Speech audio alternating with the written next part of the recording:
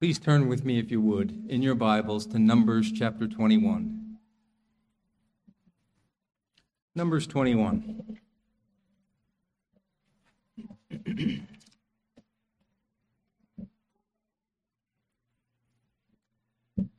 I would like to emphasize to everyone here that what we are about to read is a true, factual, historical account.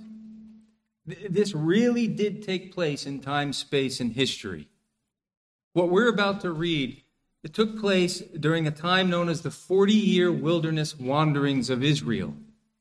This was a sentence that God had placed upon Israel because of their rebellious unbelief and because of their mistrust of the God who had so graciously taken them out of their slavery in Egypt.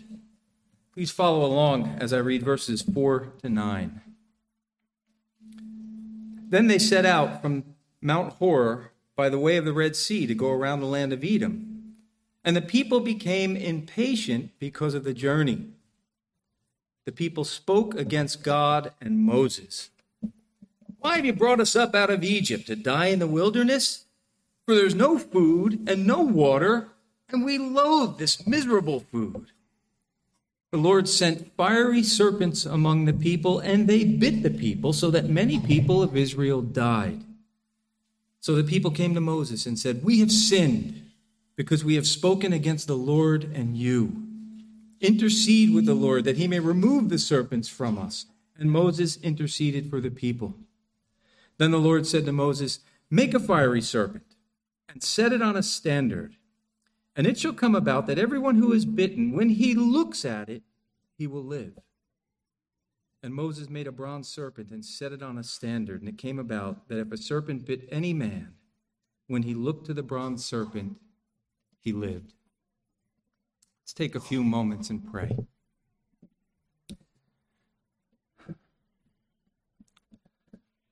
Our Father in heaven, we gather in this place this morning,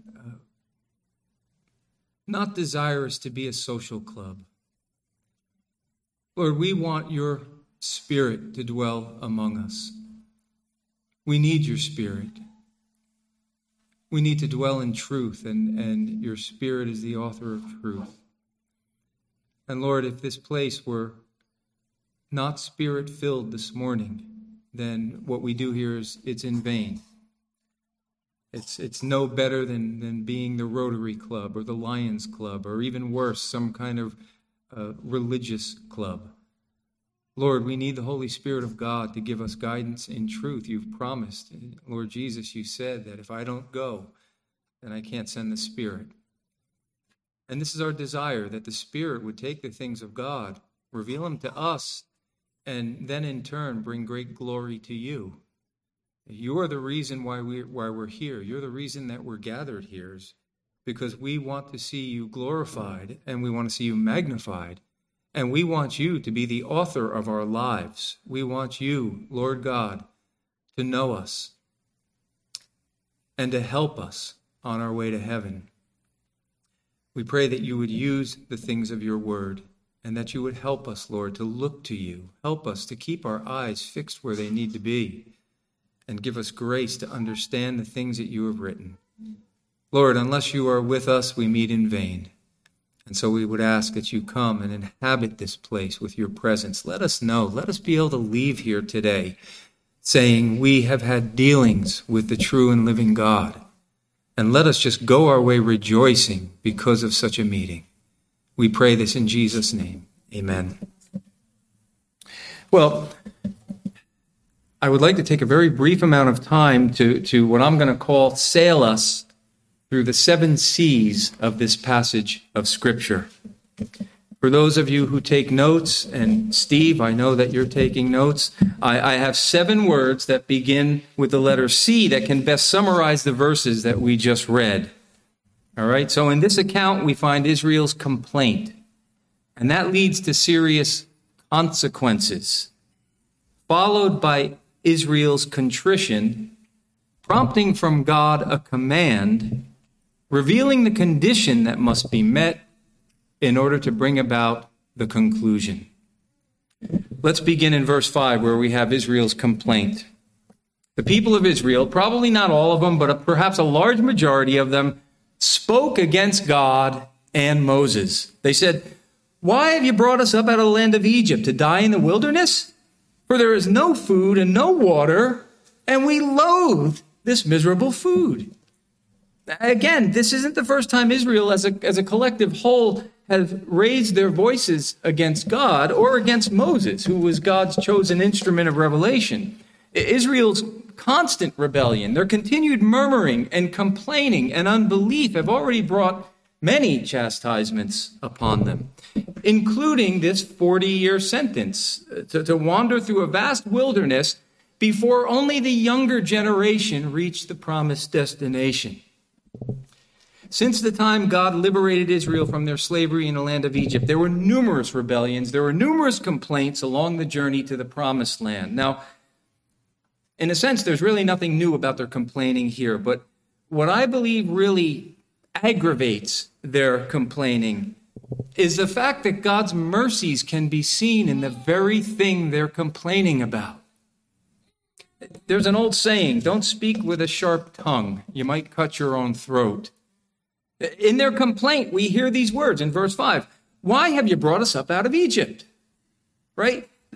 Part of their complaint contains the reality that God had delivered them from slavery, from their bondage. For 400 years, Israel was a nation of slaves, forced to make clay bricks in order to build a pagan empire. And God liberated them from that slavery. He didn't do it through, what you might call diplomacy. He didn't do it through bureaucratic dealings with Pharaoh. He didn't do it through political compromises. How did God deliver Israel? Through plagues. Plagues that were supernatural judgments sent from heaven upon the Egyptians. And you see, in Israel's complaint lies the reality of this great deliverance. But secondly, look at the text. They actually say there is no food and no water, and we loathe this miserable food. Now, what food are they referring to? Right? I mean, in one breath, they say there's no food, while at the same time, all right, there is food, but we hate it. We can't stand the food that we have. They're talking about manna, right? What was manna? Well, manna was an exclusive, unique, miraculous, God-given food that contained all the needed nutrients for the human body to be sustained. While at the same time, it didn't taste that bad either. Stuff didn't taste that bad. Exodus 16:31 tells us it tasted like wafers with honey. How bad does that sound? Numbers 11 tells us it tasted like cakes baked with oil. I mean, God could have made this stuff taste like liver. And for those of you who like liver, I apologize, but this stuff could have tasted really bad. God could have said, I'm going to give you food, but it's not going to taste very well. That's not the case. So you see, this complaining on Israel's part, it's not like the, ow, I stubbed my toe and it really, really hurts kind of complaining. This is high-handed rebellion. This is fist shaking in the face of the God who took this people out of slavery, called them his people. He's feeding them. He's caring for them. He's preserving them. He's bringing them to a new land, a land that they didn't purchase, work for, or earn. And he's doing it for the sake of his own glory and in covenant with the promise he made to Abraham generations earlier. Now, this ought to make us want to just stop and ask the question, what do I have to complain about? Right? What do I really have to complain about? And how does God view my complaining? Are we sometimes guilty, even as believers, of our own little subtle forms of fist shaking in the face of God? Sometimes murmuring and sometimes complaining over what God either has given us or hasn't given us. Well, Israel's complaint, their rebellious fist shaking in the face of God, leads to a necessary consequence. A necessary consequence. Verse 6. The Lord sent fiery serpents among the people, and they bit the people, so that many people of Israel died. This consequence bears a familiar likeness to some of the plagues that were sent upon the Egyptians. Only this is worse. This is far worse. If you remember back, those plagues in Egypt, the plague of frogs, the plague of gnats, the plague of locusts. These were an overpopulation of creatures that truly were meant to bring trouble upon Egypt, but none of these things were meant to inflict deadly venomous bites upon the Egyptians. Right here in Israel, is a plague of sorts. It's a sudden overpopulation of venomous snakes. Fiery serpents, they're called. We can't be sure what's meant by the fiery serpents. Maybe this was an indication of their color. Maybe these were snakes with bright red and orange markings on their backs. This is possible, because God has seen fit in the animal kingdom to often give the most venomous species the brightest colors, right? As a warning, don't mess with me, I'm poisonous. Now, some have speculated that maybe the fiery serpents could have indicated what the bite felt like. It could have caused a hot, burning, stinging sensation that would travel from the site of the wound right on into the bloodstream, right? Causing the victim to burn with hot fever. Or it's possible that maybe the word fiery was used simply to indicate that this was God's judgment upon them. Fire is an element that's often connected with the judgments of God, right? Hell is referred to as a lake of unquenchable fire. Peter calls the coming judgment day of God a day in which the heavens will be destroyed by burning and the elements melt away with intense heat. In any case, we don't really know why they're called fiery serpents, but whatever the case may be, these fiery snakes are sent by God throughout the encampment of Israel, where many Israelites are being bitten and many are dying. Well, this brings us to our third C word. Third C word, Israel's contrition. The contrition of the people. Verse 7. So the people came to Moses and said, "We have sinned because we've spoken against the Lord and you. Intercede with the Lord that he may remove the serpents from us." And Moses interceded for the people. The people of Israel, probably a representative group, come to Moses and they confess their sin. They say, "We have spoken against the Lord and you." And they request of Moses to intercede. They request his intercession. They want him to be the go-between between them and God. This was to rightly recognize who Moses was. Moses was an intercessor, the one who could plead Israel's case before God. He was a type and a shadow. He was a forerunner of the great intercessor that would yet come. And their request of their intercessor is that God would remove these snakes from among them. Take them away. Get rid of these things that are biting us and killing us. You see, Israel only sees one remedy for this situation. They can only see one remedy for the horror that's come upon them. Get rid of these things. Just remove them from our midst so that we will live and not die. But God has a different remedy. And this brings us to both the command and the condition. The command and the condition. Instead of removing these fiery serpents from the midst of Israel, God commands Moses to add one. Verse 8, then the Lord said to Moses, "Make a fiery serpent and set it on a standard, and it shall come about that everyone who is bitten, when he looks at it, he will live." See, God's command to Moses is to reproduce one of these things out of bronze or brass and take it and mount it to the top of a high pole so that it sticks out high above the many square miles of Israel's campsite. Now, you see, this was God's remedy. This is not quite what Israel asked for, was it? How often has God shown you a different remedy? How often has God had to show you something that you never thought of, right? You come to the place in your life where you say, "Oh no, I'm facing some trouble here. There can only be one way out of this." Or maybe you've said, "There's no way out of this." And you pray, and God comes and shows you a completely different remedy. He shows you something otherwise, right? I can't help but think of Elijah. Your altars have been torn down. They've killed all of your prophets.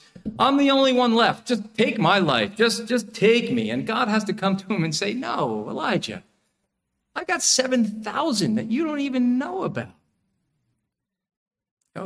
You pray for patience, right?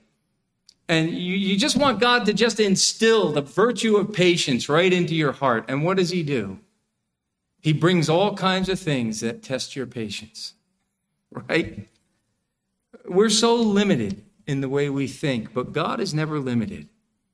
We're limited in our beings, in our finiteness, in our knowledge, in our thinking, in the way we perceive things. We're limited in the way we trust God.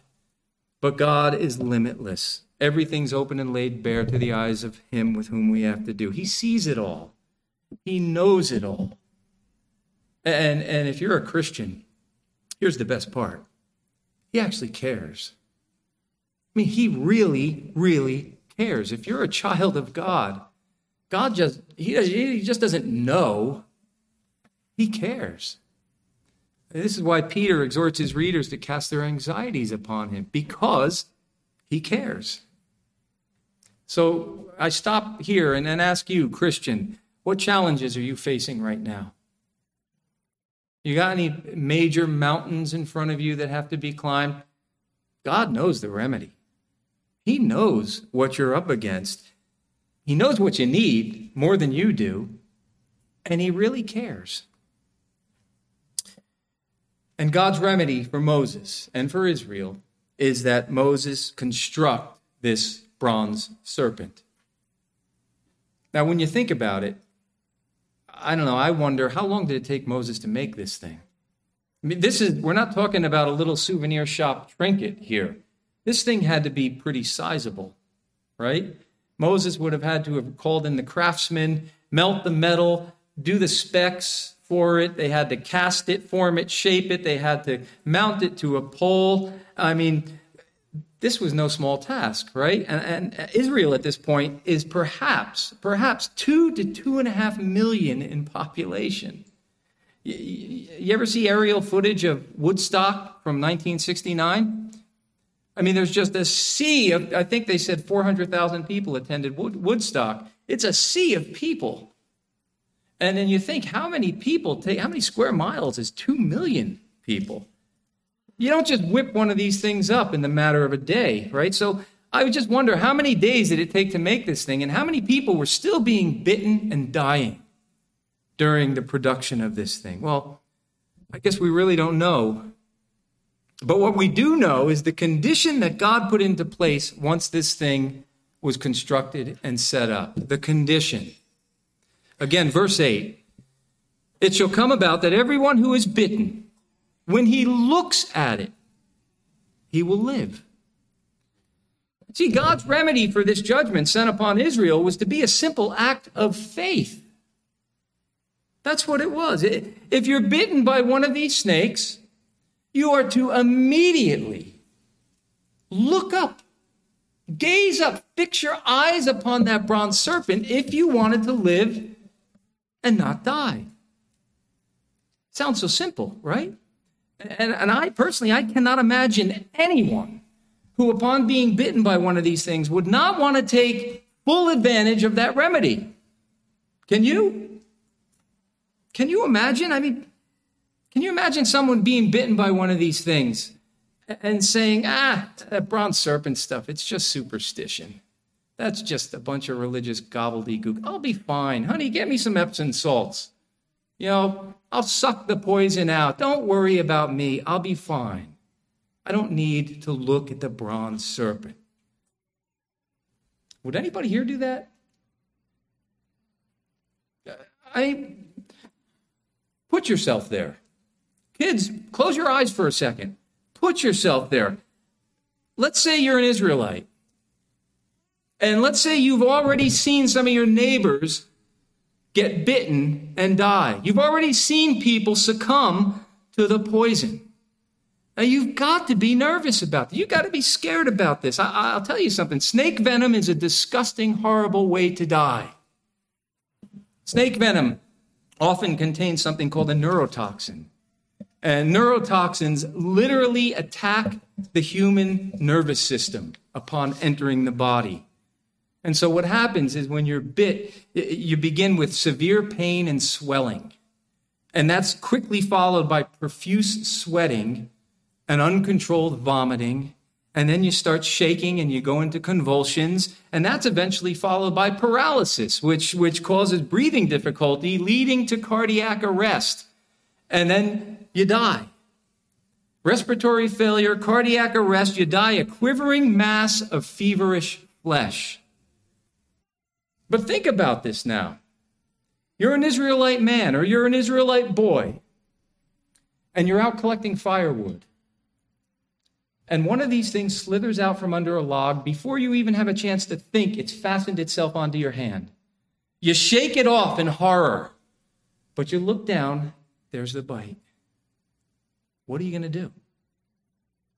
Or you're an Israelite woman or an Israelite girl, and there you are whistling one sunny morning. You're in your tent, and you're pulling up the bedroll in the tent, but one of these things got in the tent overnight, and it comes out from under a linen, and it bites you right on the ankle, right between the thongs of your sandal.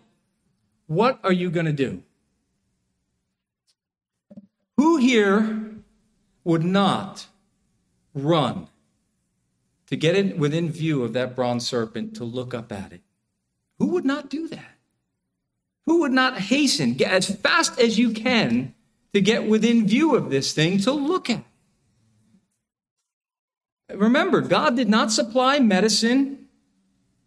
God did not prescribe a particular type of therapy that you have to undergo. He's not requiring you to perform some kind of ceremonial snake dance. The only remedy that God has given is that you believe. Is that you believe what he has told you to do. God orders you to trust him in this case. God said, just believe what I told you. You just trust the one remedy that I provided. You just look up at that bronze serpent and you will live and you will not die. Would you trust his word? Would you trust what God told you? God is always true to his word. Verse 9 tells us, it came about that if a serpent bit any man, when he looked to the bronze serpent, he lived. He lived. And that's our conclusion. That is our conclusion. God's word is true. So you say, well, thanks. A fascinating story. What a fascinating account. But what's it got to do with me? What does it have to do with me living in 21st century Pennsylvania? Well, the answer is it has everything to do with you. Everything. How many of you were counting my C's? Steve, how many C's did I give? I gave 6 C's. I didn't give you the final C, did I? There's a 7th and final C word.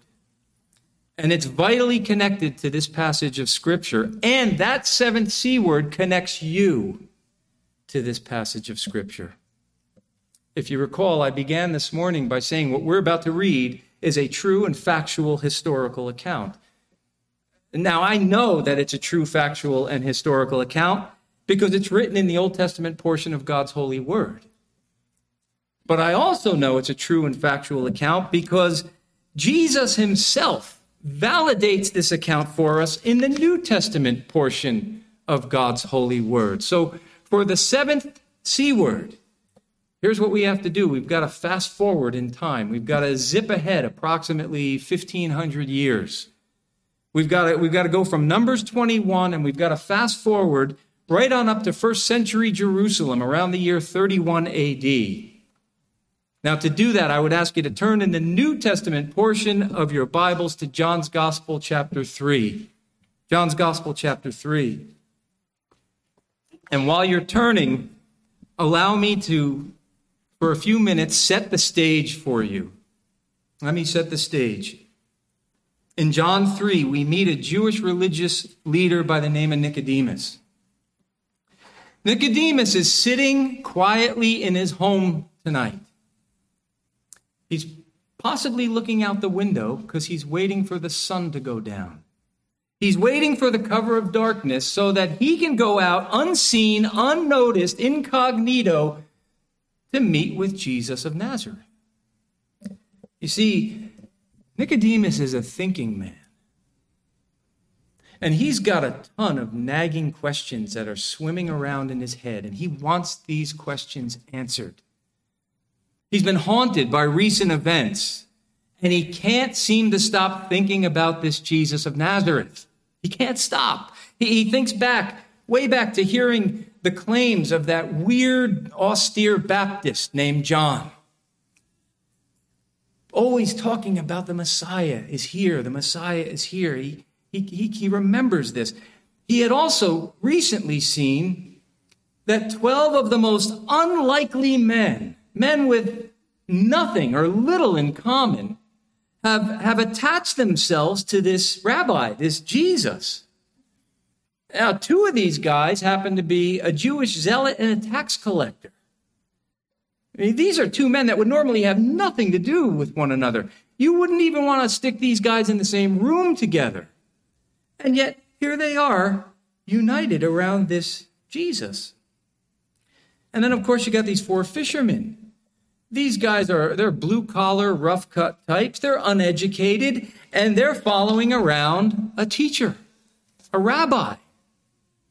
The tax collector has left his very lucrative money-making operation. The fishermen have abandoned the only trade they've ever known, and all 12 of these unlikely men are all united around this one man, and they're hanging upon his every word. Now, that's weird. And then, of course, Nicodemus thinks back to the rumors of that incident back in Cana of Galilee. Water becoming wine? But then maybe it happened for Nicodemus. Maybe it happened. Maybe he got to see Jesus with his own eyes, and at the most recent Passover feast, maybe he got to see Jesus perform signs and wonders that no mere man can do. Now, you see, he knows there's something to this Jesus. He knows it. And he's brimming to know. He's brimming with curiosity to know, what is it about this Jesus of Nazareth? He's driven by a powerful need to go and to meet and to talk to Jesus in person. But at the same time, he's a little nervous about it.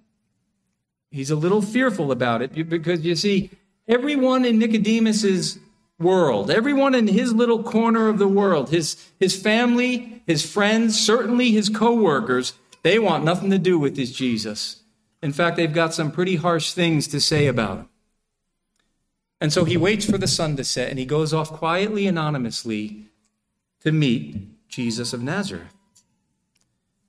And instead of coming to Jesus with all of these questions that have been swimming around in his head, for some reason, he lets loose this open-ended statement, a statement that's definitely meant to elicit a response. Look with me at verses 1 and 2 of John 3. Now there was a man of the Pharisees named Nicodemus, a ruler of the Jews. This man came to Jesus by night and said to him, "Rabbi, we know that you have come from God as a teacher. For no one can do these signs that you do unless God is with him." Open-ended statement, right? And Jesus responds. He responds to Nicodemus by getting right to the crux of the matter. He gets right to the point. And the first thing Jesus says to this man is so radical, so unexpected, that Nicodemus can't even wrap his brain around it. He can't understand. He can't grasp the concept that Jesus is talking about. Look at verse 3. Jesus answered and said to him, "Truly, truly, I say to you, unless one is born again, he cannot see the kingdom of God." Well, you see, up until now, Nicodemus had always believed that his heritage and his own outward efforts were his keys to the kingdom. That's what he was convinced of. I mean, he was a Jewish leader. He was a teacher. This guy was an expert in the law. He was probably a very moral, honest man, seeking as best he could to obey the ceremonial and the moral law of God. These were the things he thought that were his salvation. See, Jesus is introducing something radically new to this man, something that is outside of his Jewish birthright, and something that is, apart from his Jewish birthright and outside of his own efforts. It's called new birth. Jesus says it's new birth, new creaturehood, as radical and unique a thing as when a baby emerges from a woman's womb. But Nicodemus, poor Nicodemus, he doesn't get it. He doesn't understand the concept. And so he says to Jesus, and I believe with sincerity, how? What are you talking about? How can a man be born again? He's confused. And so Jesus, with a love for this man's soul, is going to spell it out for him. Jesus is going to use an illustration that Nicodemus is going to understand. In essence, he says, Nicodemus, do you want to understand how one must be born again? Do you want to understand how one must really see the kingdom of God? Where does he take this Old Testament scholar? He takes him right back to the event in Numbers 21. He says to Nicodemus in verse 14, as Moses lifted up that serpent in the wilderness, even so the Son of Man is going to be lifted up. And you see, this here is our seventh C word. We've seen the complaint. We've seen the consequence. We've seen the contrition, the command, the condition, and the conclusion. We come here to our seventh C word, the cross. The event that takes place in Numbers 21 is meant to point to the cross of Jesus Christ. Jesus wants Nicodemus, and he wants us to understand that the new birth he's talking about, this new birth that has as its basis for whether one ever sees the kingdom of God, this new birth has as its womb the cross. And the condition upon how one may receive it is the very same condition seen back in Numbers 21. Jesus said, Nicodemus, in the same way that Moses lifted up that bronze serpent on a high pole, mounted it for all of Israel to see, he's saying, so too am I going to be mounted. I'm going to be mounted to a pole. I'm going to be exhibited, planted in the ground for all to see, lifted up for all to see. And look at verse 15. He says, so that whoever believes will in him, in me, have eternal life. You see, the cross is the one and only single remedy that God has provided to save us from an even deadlier, more devastating poison than snake venom. I mean, here's the truth. We've all been bitten. Every single one of us have been bitten. There is right now in every single one of us, with no exceptions, a moral and spiritual neurotoxin at work in every one of us. And it's far worse than any snake venom. We are all, we come into this world infected with the poison of sin. And Scripture tells us, it reminds us, all have sinned and fall short of God's glory. And what this means is that even though you might be able to surpass one another's standard of good, oh, I'm better than him. All right, I might not be better than him, but I know I'm better than him. We might be able to surpass one another's standards of good. We all fall short of God's standard of good. What is God's standard of good? Well, it's his holy law, right? Found in the Ten Commandments, the sum of that which represents perfect love to God and perfect love to man. You see, God has a perfect law. It represents who he is. It represents his perfection. It represents his holiness. And you and I have transgressed that law. We've broken that law. Are you aware of this? Now, I don't know if there's anyone in this room who needs to be convinced of this. I don't know. But if there is, I mean, just look at the law of God. You just have to look at it. The very first commandment is what? You shall have no other gods before me, right? Have you ever loved anything or anyone more than you loved God? Or has every single moment of every single day of your life been filled with this irrepressible love and desire to glorify God in your life? You see, if you're honest, you have to admit you can't get past the first commandment without having broken it. The first half of God's law has to do with loving God perfectly. Have you loved God perfectly? Or have you taken his name in vain? Do you love God perfectly, or have you failed to remember to keep that one day a week a holy day of worship to him? Have you loved your fellow man perfectly? You shall not murder. You shall not commit adultery. Jesus told us in Matthew's gospel that murder and adultery, they're sins that take place here before they take place anywhere else. They start right here. Have you ever lashed out at someone in anger? Or have you ever just quietly smoldered with hatred towards someone? Then God's law says you're guilty. Have you ever lusted over someone in your heart? You're guilty. You shall not steal. You shall not bear false witness. You ever take something that didn't belong to you? Have you ever lied?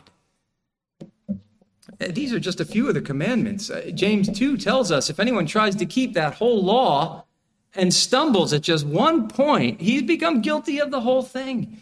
See, God's law, you take the 10 Commandments, it's like a big pane glass window. Try to just break part of a pane glass window.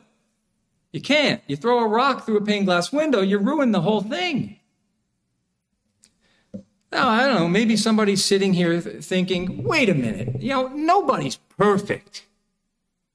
But you see, that's not true. God is perfect.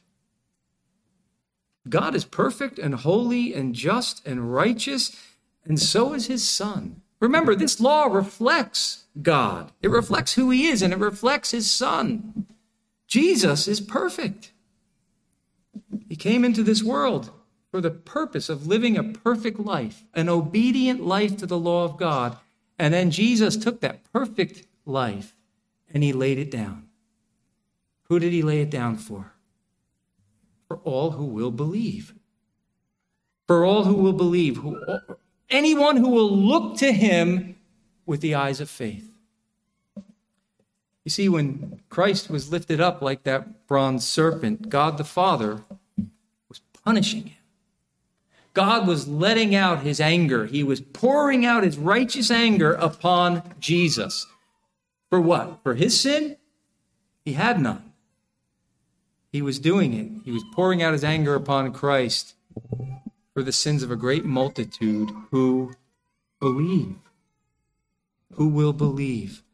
A multitude that only God knows the number. And listen, I'm here to tell you this morning that if your heart, whoever you are, if your heart is contrite enough to look to Jesus Christ by faith, God promises you your sins will be paid for in full at the cross.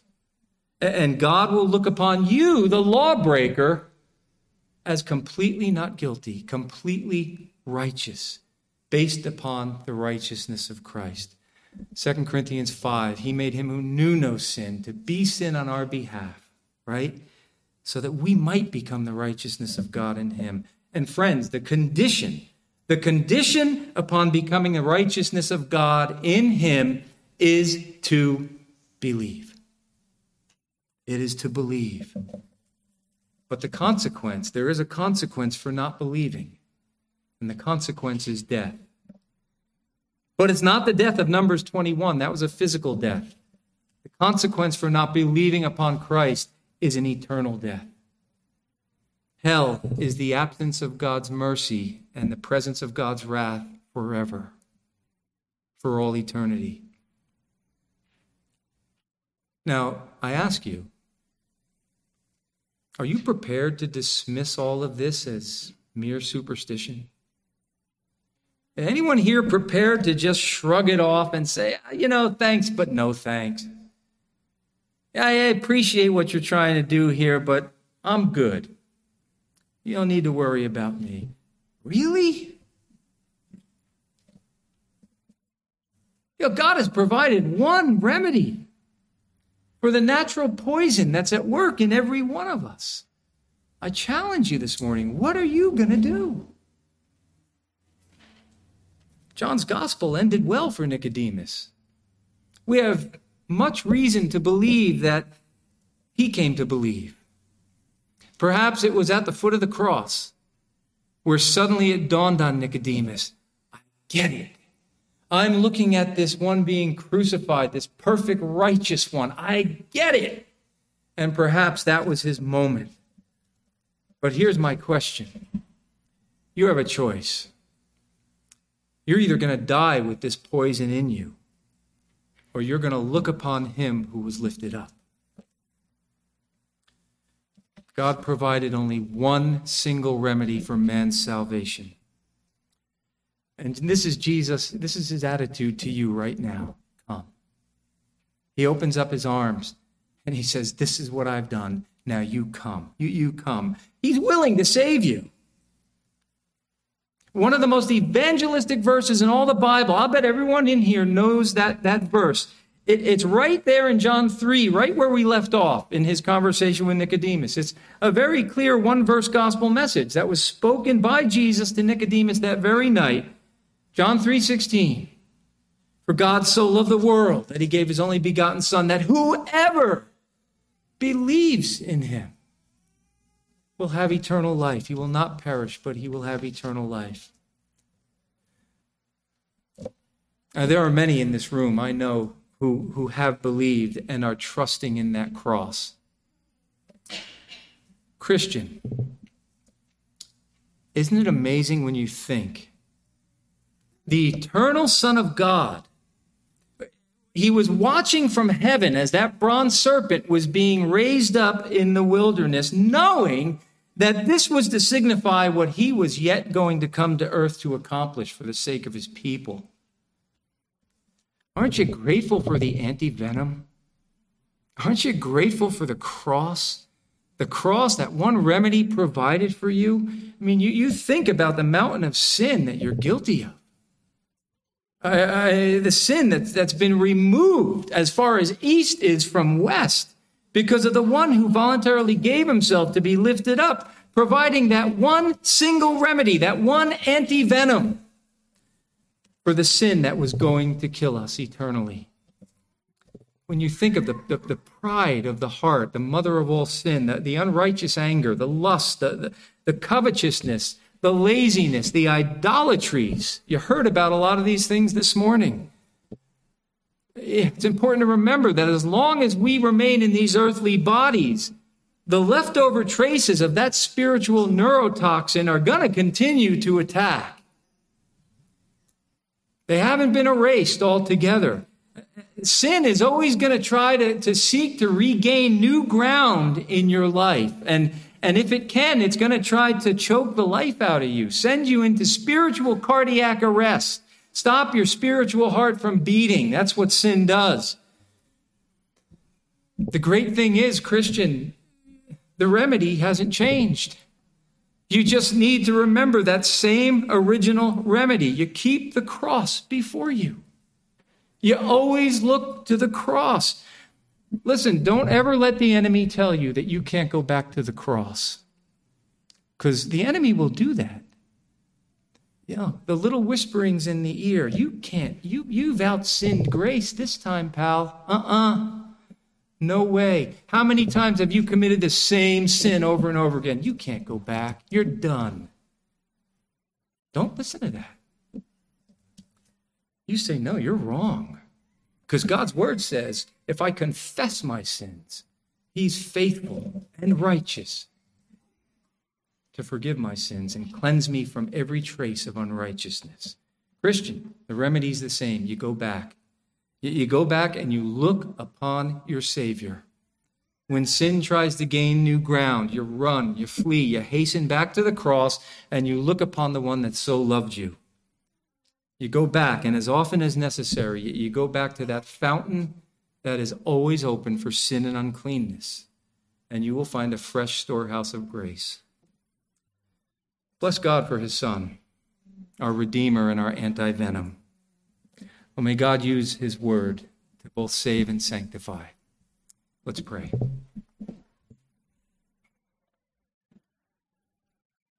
Lord, we thank you that these things were written for our instruction.